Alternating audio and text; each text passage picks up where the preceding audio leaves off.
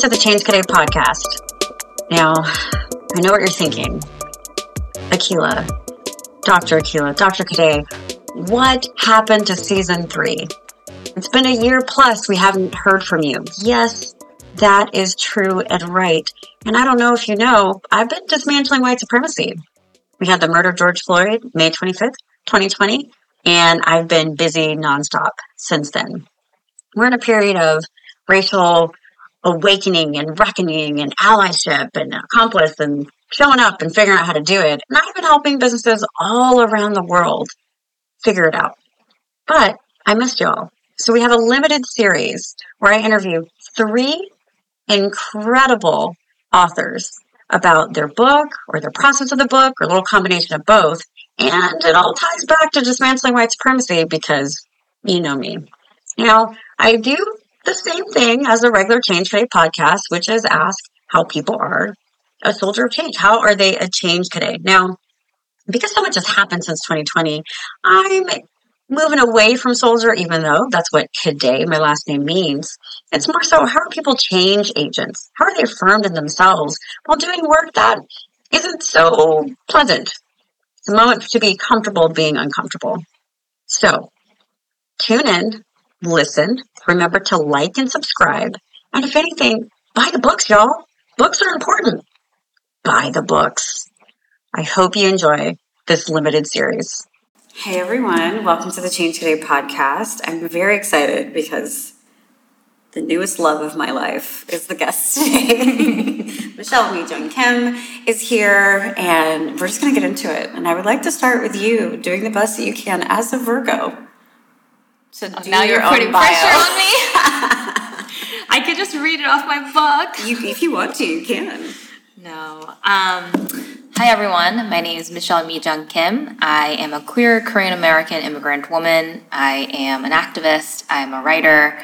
And I am also a fan of Dr. Cadet. Oh, thank you. That's it? That's all we're going to get? I think so. Okay. Well, I just want to add a couple things in there. You're also an entrepreneur. That's true. There's done that. You have a past life in tech. Mm-hmm. You've done that. Something that I love that you say, a lot of things that I love that you say, in order to spark lasting and meaningful change, you were doing so many different things and how you're showing up in the space, in the world, from your book to the work that you do and your interviews. But you also talk about how you want people to drop into discomfort. Mm-hmm. And I love to tell people to be comfortable being uncomfortable. Complexity and accountability. So drop into discomfort, complexity, and accountability, which is why you have your book. And how you believe that everyone is worthy of dignity, right? That's right. And humanity. And I really hate, I don't like to say hate, but I really hate that that's sometimes the work that we both are into. So what do you hate about it? Racism. Like you hate the fact that that's the work that we are having to do? Well, I just hate the fact that BIPOC people, Black, Indigenous people of color, are in positions where they have to solve problems that we didn't create. Mm-hmm. We happen to both be very good at it. So there's that part. And I do love the work that I'm doing, but it's exhaustive work. Of course, yeah. Right? Exhausting. Yep. So, dramatic pause there. Yep. You can see our faces. It just really is, because I'm always like, well, do I want to keep doing this? And I'm like, I want to be valued, seen, and heard, so yes. Yeah. And then other days I'm like, this isn't fair. Mm-hmm. Oh my gosh, I think the camera, the mic probably captured my stomach growling. So cut that part out. But I love the conversation we've been having about doing this work with rest and prioritizing ourselves. And I think that's what is coming up for me as you say that. And I also reflect on my last number of years of doing this work and how much I've realized I've been doing this work from a place of trauma and scarcity and desperation and so much pain. And I'm increasingly curious about what it would be like for me to do this work from a place of abundance, love, care, for myself, not just other people. Because what I'm realizing is me doing this work from a place of trauma and pain and making myself expendable is just repeating the same patterns of violence that I'm trying to dismantle. Yes. So yes, super excited about this conversation. So for me, I guess with that, what I wanted to say, and thank you for, is that doing something like this helps me to center in our joy that we get to feel together. So thank you for doing this with me. Well, that's why we have like a love affair. So let's tell the listeners how we are meet cute. The murder of George Floyd it's unfortunately or fortunately how we came together. So you had your firm at the time, Awaken, and the demand was through the roof for what you needed. So you were intentional in your privilege that you have, because we all have privilege. Some have more than others.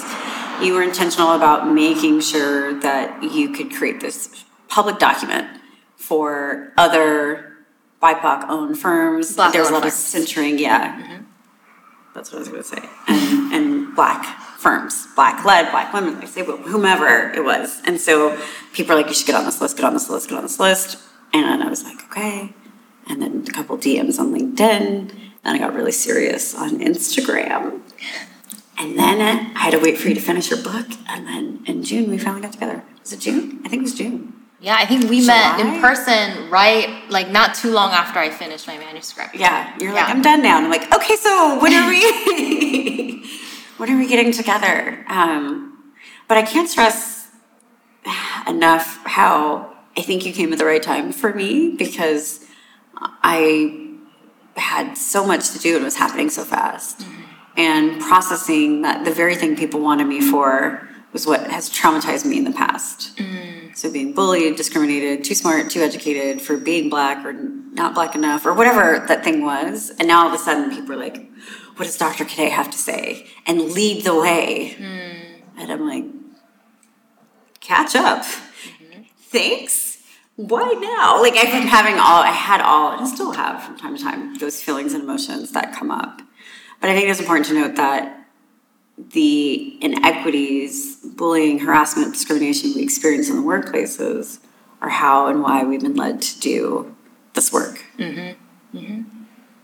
Yeah, I think it's also important to center the lived experiences of people who've experienced those things, right? And that's what led me to starting Awaken, was because I was so disillusioned by the work of what so many people know as diversity and inclusion in the corporate space and tech space. And so much of what I saw was work that was being done and led by people who have not experienced the type of oppression and marginalization. Do you mean white people? White-led and whitewashed things were happening in the name of diversity and inclusion. And I felt like it wasn't only effective, but it was actively harmful.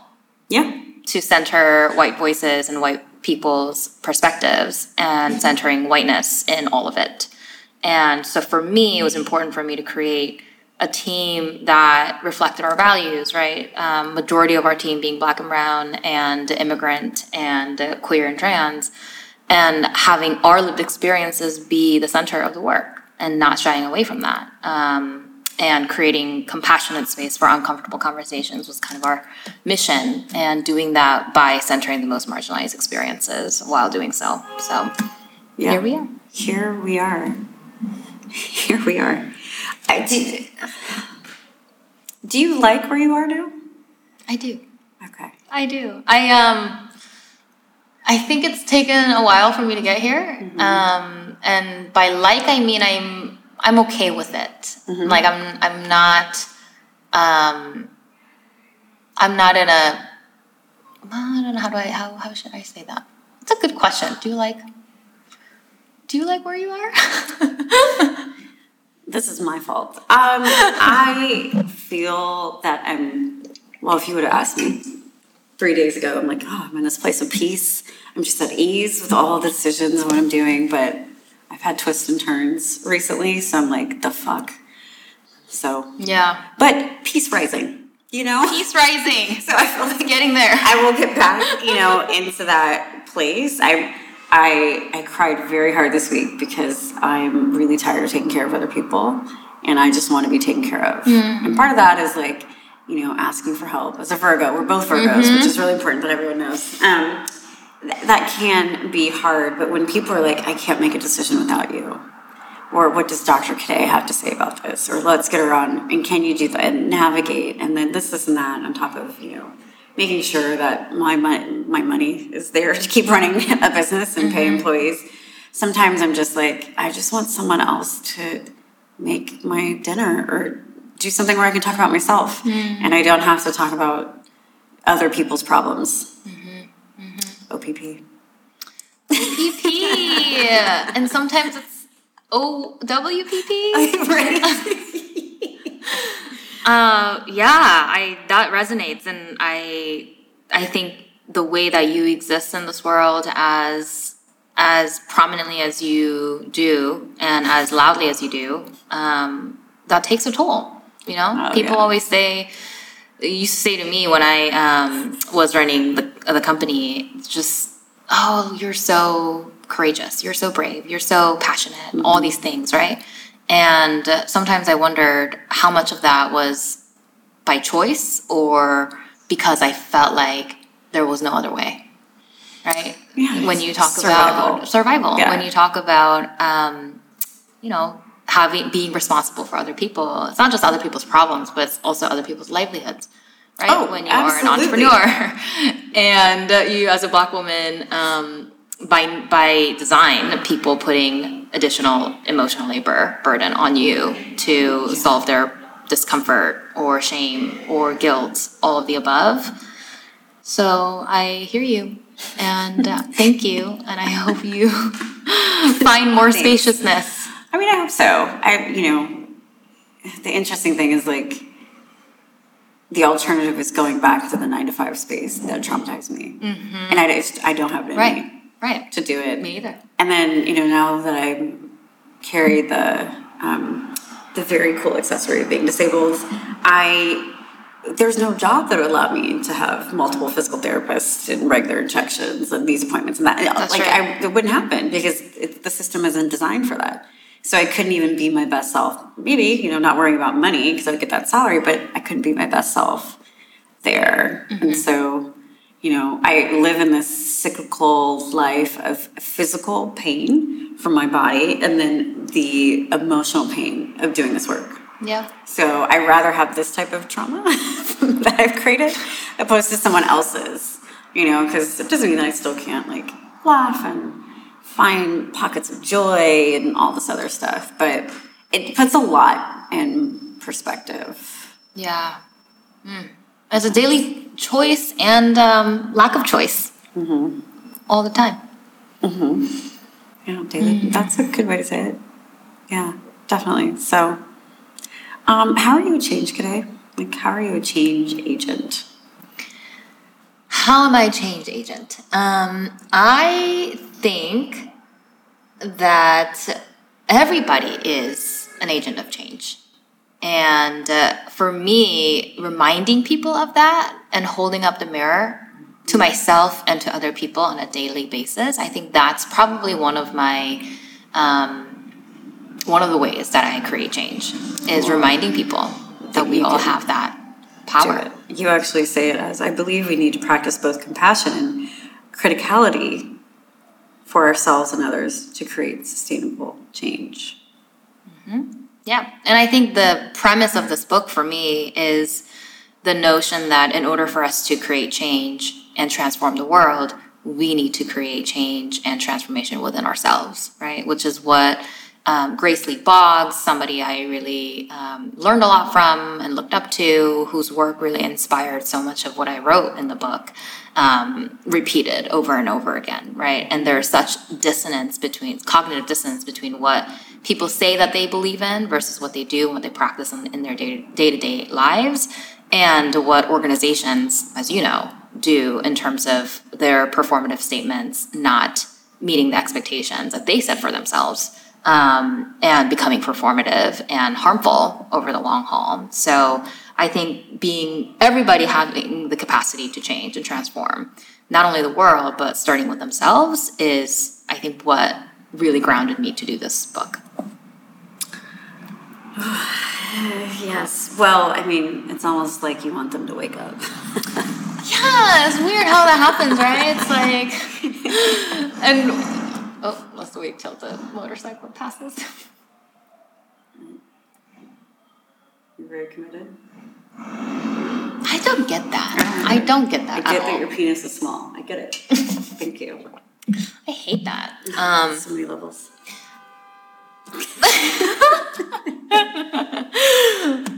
We got this. So the wake up people. Somebody asked me, so what are people waking up to? And for me, of course, it's people waking up to the violence that exists in the world, right? When people woke up to the realities that they have been living in for a long time in 2020, summer of 2020, with the murder of George Floyd, people were waking up to all of these injustices that they were not attuned to. So that's the one layer of waking up that we do, right? It's to the external violence that is ongoing and waking up to other people's struggles. But I think perhaps even just as important, if not more important, is our waking up to ourselves, our complicity, our involvement in systems of oppression, and as well as our capacity to transform ourselves in order to be a part of the dismantling force rather than the complicit force. So that to me is really what summarizes the book. It's helping us not only wake up to the external world, but to ourselves, so that we can live in alignment with our values and who we say we want to be, and how do we do that on a daily basis. Yeah, I like to say brush your teeth, put on your deodorant, check your bias, check your privilege. Every day. Like that routine. Yes. That routine. If you're not doing it on Saturday because you're sleeping, fine. You know, whatever. Do that. But still check your privilege. Please. Check your privilege. You cannot wear deodorant that day, but check your bias, please. I would greatly appreciate it. Well, I mean, your book is the wake up, closing the gap between good intentions and real change. And I think that's really what's missing in a lot of the conversations. People want that immediate white dominant culture, white supremacist culture, sense of urgency. Like, I did it. I did allyship. So leave me alone. Opposed to realizing that it's a behavior change. It's an attitude change. And it's starting with self and accountability and then moving outwards. I love your white supremacy is over chapter. As you know, white supremacy is dismantling white supremacy is my love language. But I just want to read one of my favorite quotes. There were some people who were cool enough to go to a dinner to celebrate you, and I was one of them. And people were looking at the book and finding their quote, and I just sat on mine because I knew I had other time to tell you my favorite quote. Okay, so a part of white supremacy's function is to disguise its ubiquitous manifestations and to make them difficult to name, thereby existing in the shadow but also the light, all at the same time. That is my favorite quote because it's like at the same damn time. It's like literally what is happening. That's and right. A lot of people do not see those conditions. I love how you compare the light and the dark, which is important because that's what white supremacy is. So at the core of it, white supremacy actually isn't bad. And I know a lot of people are like, wait, what do you mean? I would love to drive down the street and not get pulled over. I would love to have access to wealth. I would love to not be discriminated when I go to the emergency room all the time. I would love to have an opportunity to grow in a workplace and not have the trauma and the reason why I created this job. I would love to be able to call law enforcement, but I can't do that. I don't have the privilege to do that because I don't feel safe. I feel like I will be harmed or traumatized, won't be seen, valued, or heard. The reason why we have white supremacy is because only white people benefit from the things that all human beings should have in this world, in this country. So that's why I'm really passionate about white supremacy, but more so knowing that if folks can have a conversation about white supremacy, then they are willing to do the change on which you're speaking of for the daily accountability. If not, they're basically saying, I want to really lean into being performative allyship, performative action, performative any A word that you want to stick in there, opposed to actually doing the work, and you talk a lot about doing the work. Anyway, that's my favorite quote. Thank you. There's a lot of bookmarks so that I have on my online version of the book. I can scroll through them, but I just, well, first of all, I will say it. Your book is fantastic. Thank you. I tell all my clients about it. Thank you so They much. need to read it. It's like, listen, I don't have time to talk to you, but you can read this book. In fact, go to this chapter and circle back. Circle back. Let's have that conversation. But you are speaking the truth on so many levels for what people can do themselves, how it shows up in the workplace, and how it shows up in society. I'm curious to know what was the hardest part for you in writing this book, because it does elicit trauma. Mm-hmm. And you're doing it in a white supremacist system called the publishing company. Right, that's a whole other conversation. But thank you, one, for reading it and for recommending it to so many folks. And I also love that the feedback that I've been getting from people, one is that it's something that for some people is taking longer than they expected to read, because they keep finding themselves needing and wanting to pause and really reflect on it and to come back to it with real introspection. And But are those love white people? that. No. Oh, okay. A lot of people of color, actually. Wow. Yeah, and I think that was probably something that I was really acutely aware of when I was writing this book, is how do I write this book not for a white audience only, right? Of course, white people will benefit tremendously from reading this book, full stop. But how do I not create work that is rooted in me wanting to show up for white people? What does that look like, right? What does that look like for me to not center the white gaze in writing this book? Because I did not write this book for a white audience. And there was an explicit request for me to actually write a book on allyship for white people. And I said no to that. Because I know when we talk about dismantling white supremacy, so many people think that that work is just for white people, but it's not, right? It's for all of us, regardless of our race, because, as you said, white supremacy is in the light and the darkness, and it is the air that we breathe, the water that we drink. So I think it's important for all of us to check that, and I think that was probably one way that I was trying to practice that while I was writing this book, is I am going to need to be really deliberate and intentional in writing this book, not for the white gaze. That means that I am not serving my trauma stories in order to satiate the appetite of white readers, because that's so often what happens is the white audience, because that's what they've been trained to want and bask in, is the trauma stories of BIPOC people. And I needed to be really thoughtful about my exploration of my trauma and deciding explicitly why and how I wanted to share that. And not only in service of the readers, but for me, right? What does it look like for me to process this? And that was tough, writing some of these chapters, especially the ones where I got really vulnerable. There were some chapters that there were chapters that I wasn't planning on writing when I pitched this book. It wasn't in the proposal, but it made its way into it because the evolution happened during the writing process, which I'm super excited for you to go through when you start writing your book, which I know is going to happen very soon. Stay tuned, folks. Dun, dun, dun. Dun, dun, dun. But yeah, I mean, like the chapter on the Atlanta shooting, that was not planned, right? 'Cause obviously, I didn't know that was going to happen. No, you did not. And that brought up a lot of stuff in me that I wasn't expecting. You did it so beautifully, though. Thank you. Because it's this mix between it feeling like in the moment and very fresh, but also, having this veil of anger, acceptance, processing, understand it, but not okay. Like, it was just this beautiful way to not feel, to have validation for the reader of like, what the fuck was that? Right. You know, like that part was very clear. And what Yeah. does this mean now? And have people forgotten? Yeah. Right, as a result of that. And I think all of that came out beautifully in the chapter, the book. Thank you. And me reading it, because I'm a nerd, a sensitivity editor, I was like, oh, this was definitely edited. Just not in how it came out, but it's just because the amount of time it takes to write the book Yes. Yes. this year, Yes. you know? And so it's great that you have that in there. Did you feel you got everything you wanted out in this book? Or a good amount? I don't Yes. think we'd ever get it out. But Right. Yes. And I think it had to be this way. Like, I think this book for me feels complete.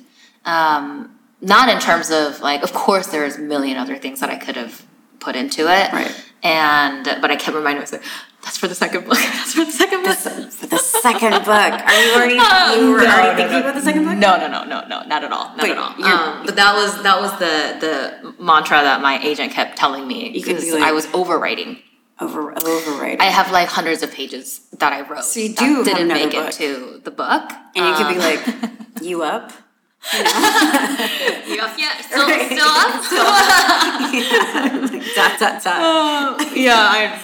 I'm not even close to thinking about a second book. Not right now. Basking in the. I'm resting. I'm trying to rest. I'm not yet resting yet. Yes, I've heard of rest. What is that? What is a rest? What is a rest? Yeah. We've talked several times, but we both struggle with self-care. Mm-hmm. I think as Virgos, and I think the nature of doing this work and like being caretakers as Virgos, it comes up. So have you started to rehearse what you're going to say when people ask you that?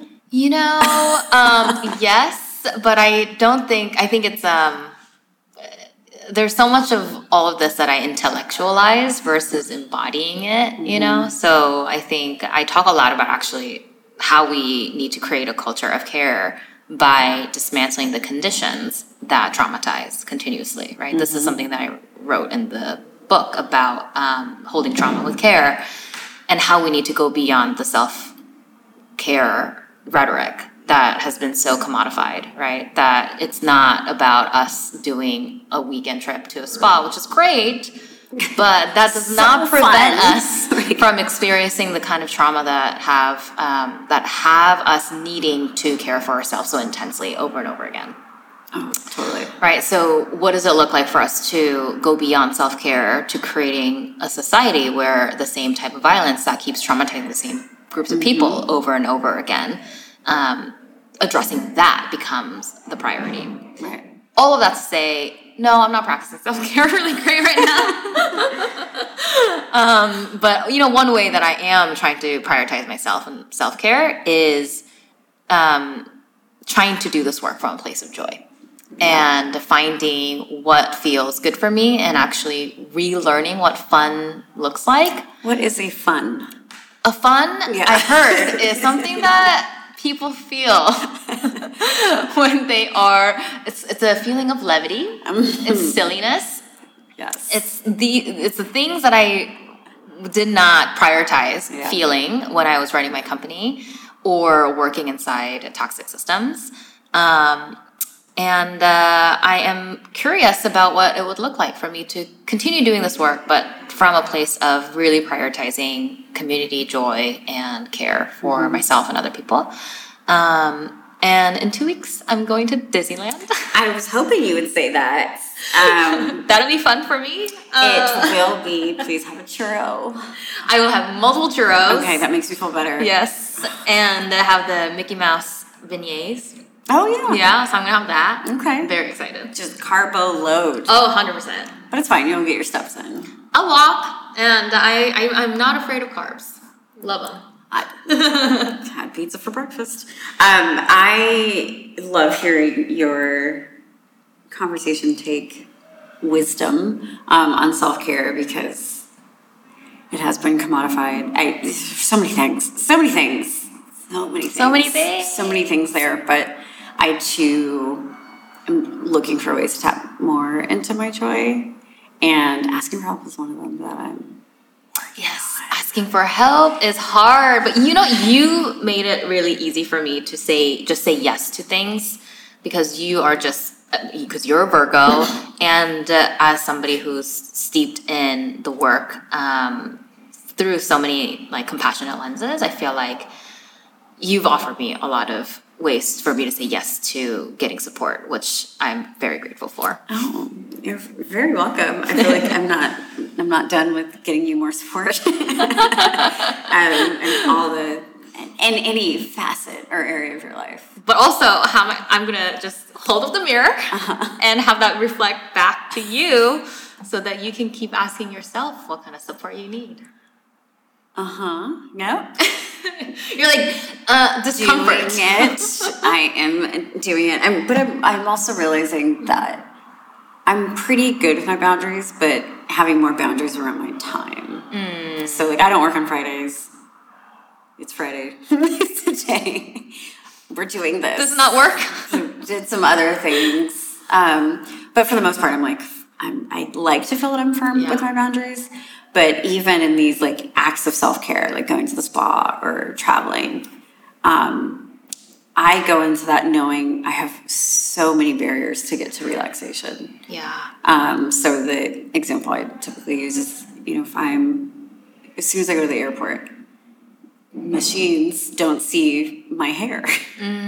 So I will get pat down, or I'll have to take off my braces. It's like a whole process to go through that. And I'm randomly screened because I have an Arabic name. So that's fun. And then when I get to the gate, and I'm asking like for pre-board or something, then that could be a whole situation. But if I ask for pre-board and I say I'm disabled, nothing else happens. You just have to accommodate me. But because I don't look like I have disabilities, it's like a whole thing. And then when I'm in business class or wherever I'm sitting on the plane, where I'm not supposed to sit, so business class or higher, it's like, is this your seat? And it's like, And then I make it to the resort, because I'm a fancy bitch. I'm like 4 stars or higher when I'm living it up. It has to have room service. If not, why am I there? Why am I there? Take me with you. That sounds lovely. Well, we maybe need to do a Solas trip, but sees how to get sponsorship. Yeah, I know. To make that happen. But even when I'm like at the hotel, it's like, oh, you're Dr. Cadet. Because sometimes they will expect that it's a man of any background. And then I make it to the pool or the beach, whatever. Yeah. And if I want a towel, then it's like, I need to see your room card. Right. Where for the white person, it's like, how many do you need? Let me bring them to you. Let me get you some fresh towels. Like, so even when we're doing these acts of like wanting to do these self-care things, because of our intersectionality and our identity, we still have to navigate this other stuff. And so that's why I'm like revisiting my boundaries. That's why I love my fireplace that I have. I just like fucking look at my fireplace, because no one can interrupt my fireplace. Yeah. Like, it's mine. And what am I doing at home and making my home homier or whatever, so I can have safe space. Yeah. And safe dedicated amount of time to like pour back into myself, which works to a certain extent, because then it's like, see, this is not fair that I have to like find these pockets of optimum safety, so that I don't have to deal with the world. Right. And it's also I get why celebrities have bowling alleys and like in their house. And home. Like I get, it's like that makes sense. Yeah, I don't want to go to a regular bowling alley where I'm going to be discriminated against and profiled. Right. So let's just build our own. Even recognized, because that happens too, which is very odd. Yeah. But it's just wanting to have a place where you don't have to be on. Yeah. And can be celebrated for being off. So good. I thank you for sharing. That makes a lot of sense in terms of why it is not only hard to get ourselves to take care of ourselves, but the systems that we are living within are not built to prioritize our caring for ourselves. I go back to talking about capitalism and racial capitalism and why it is so hard, even when we are setting boundaries, if we are part of the racial capitalist system, that it becomes really, really difficult for us to set boundaries, because that conflicts with our ability to survive, right? Yeah. And especially as an entrepreneur, like that's why I have a lot of empathy for you as an entrepreneur who's been through that journey, where when you are in the capitalist system, and even when you want to create the most equitably inclusive company, there are systemic barriers, literal policies that make it incredibly difficult for you to do that. Yep. Even, talk about benefits, right? How much money we need to be able to afford at a certain level, or even have access to certain levels of care, and being able to provide the best benefits for folks. Or even when we were working at, we got our first office space. The building that we rented from, it was a tiny little square office. I don't think you've been. It was downtown Oakland.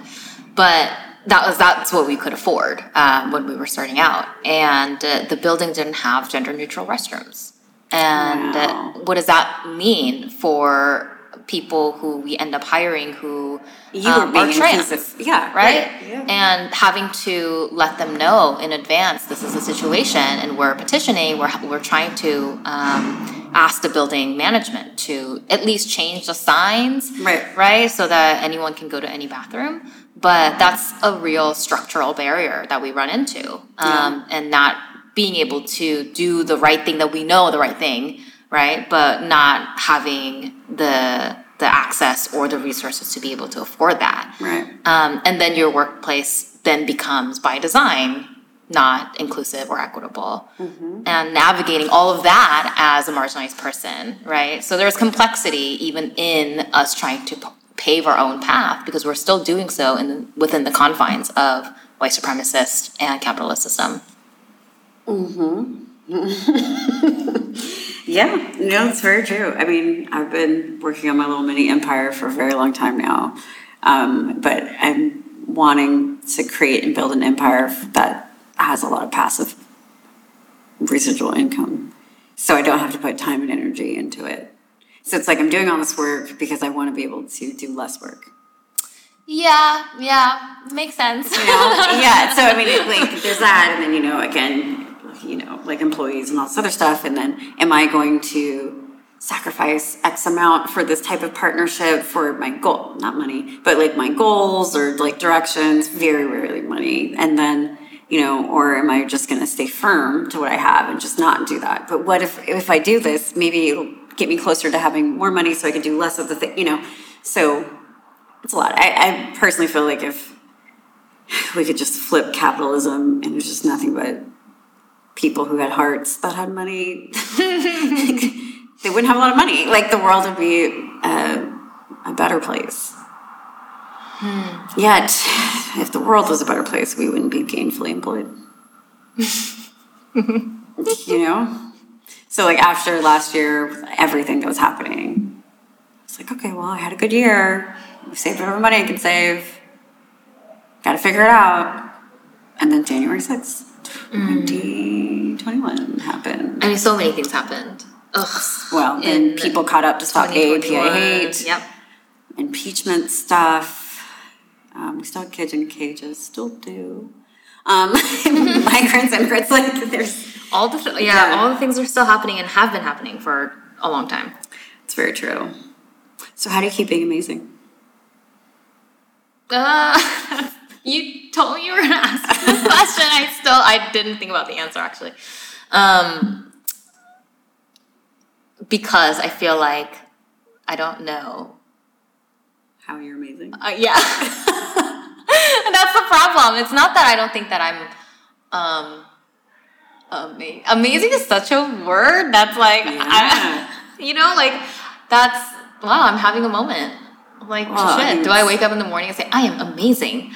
Like, that would be awesome, actually. I should do that. It's on my phone case. Obviously, it's on my shirts and sweaters. Keep being amazing. Yeah, but I have that. But it's intentional, because I used to start to sign many years ago. My email's signature would be like, keeping amazing. And they were like, thank you. Like, their question, thank you. And then it's either like, yeah, thank you for seeing that. Or, am I amazing? Is there more that I need to do to be amazing? But it got people to kind of like think about stuff. Yeah. And then my mantra is, get up, be amazing, go back to bed. So that's what I do.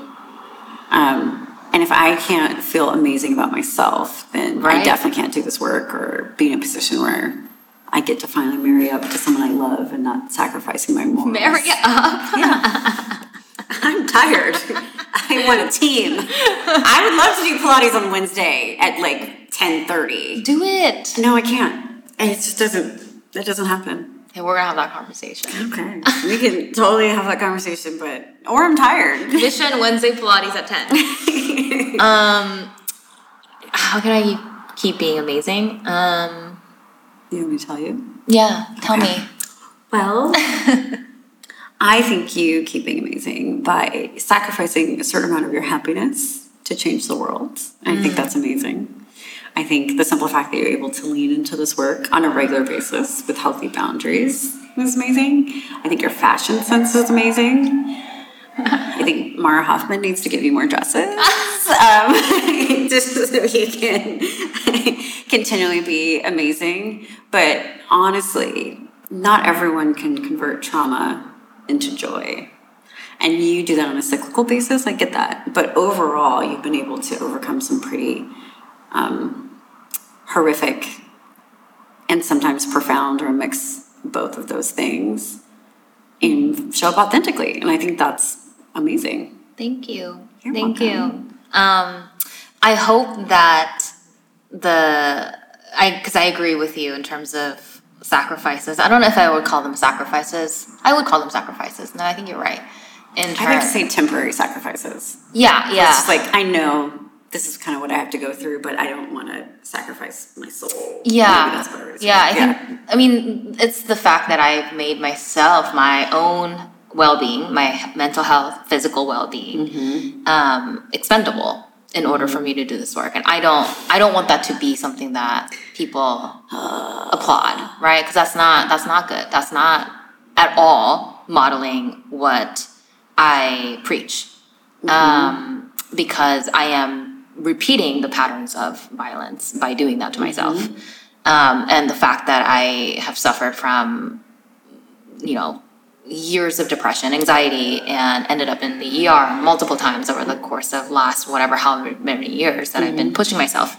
None of that is amazing. So I am starting to like myself prioritizing me more and more. It's hard, but I am trying to do that intentionally. So I feel like that's amazing. And one thing that I can say about myself is I do try really hard to be as honest and authentic as possible every day, wherever I am, whether that's on social media, whether that's on during my professional work or in interpersonal relationships. I hope that wherever people see me is the same person across, and I like to think that that's pretty cool. That's very cool. Thank you. I tell you this all the time, I feel like your goals, because I aspire to be in a place where I'm less in the day-to-day of things. And just listening to you talk, I'm reminded of how I was on a plane and I had chest pain and made an appointment on the plane to see a provider when I landed. And then I did. They're like, you have to go to the emergency room. And then I did, just to make sure I wasn't having a heart attack. And I was like, I have a talk. And then I was fine. I wasn't having a heart attack. I had to have an adjustment of my medication. And then my arm, I had a student nurse, so she just went to town on my arm. So I had this huge bandage on, and I went and did the talk. Oh my gosh. Yeah. But that's how much and how hard I've been working. Yeah. Just because it's like, okay, I want to be able to buy a home. I want to be able to do these.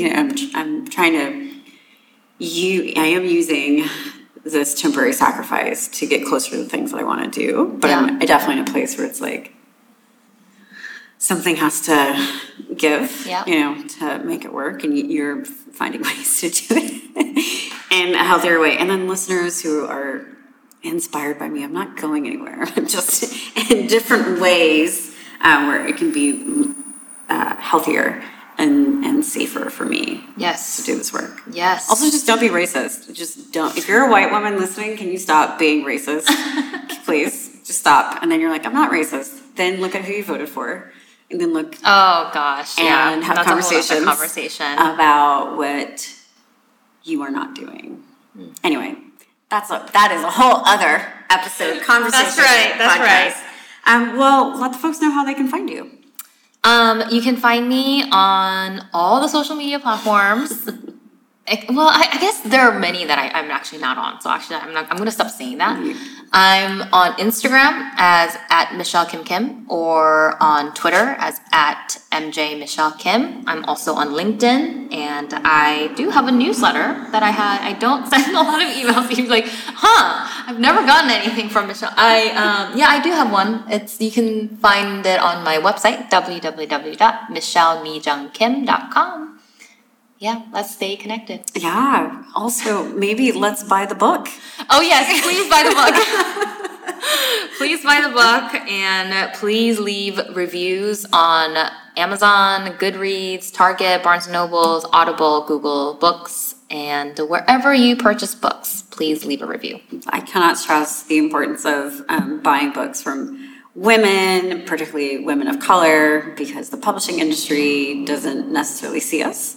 So the more you're talking about what you enjoyed, what you've learned from the book and reviews, purchasing the book, it's a great holiday gift. It is a way to make things easier for whenever I get to write a book. So yes, it's true. Yeah, unfortunately.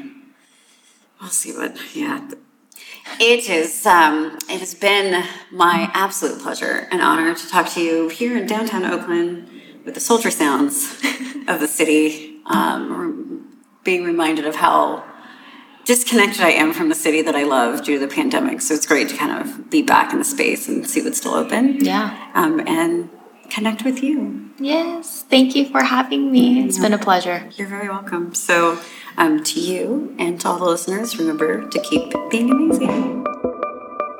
Good stuff, right? You know what you need to do. Download the book, buy the book, read an actual paper book. More importantly, go online, write a comment, write a review. These things are important for authors, for women, and for BIPOC people. They still need support, and that's a way for you to show up as an ally or as an accomplice by writing a review. Check out our podcast notes where you'll see links to the book and how to buy.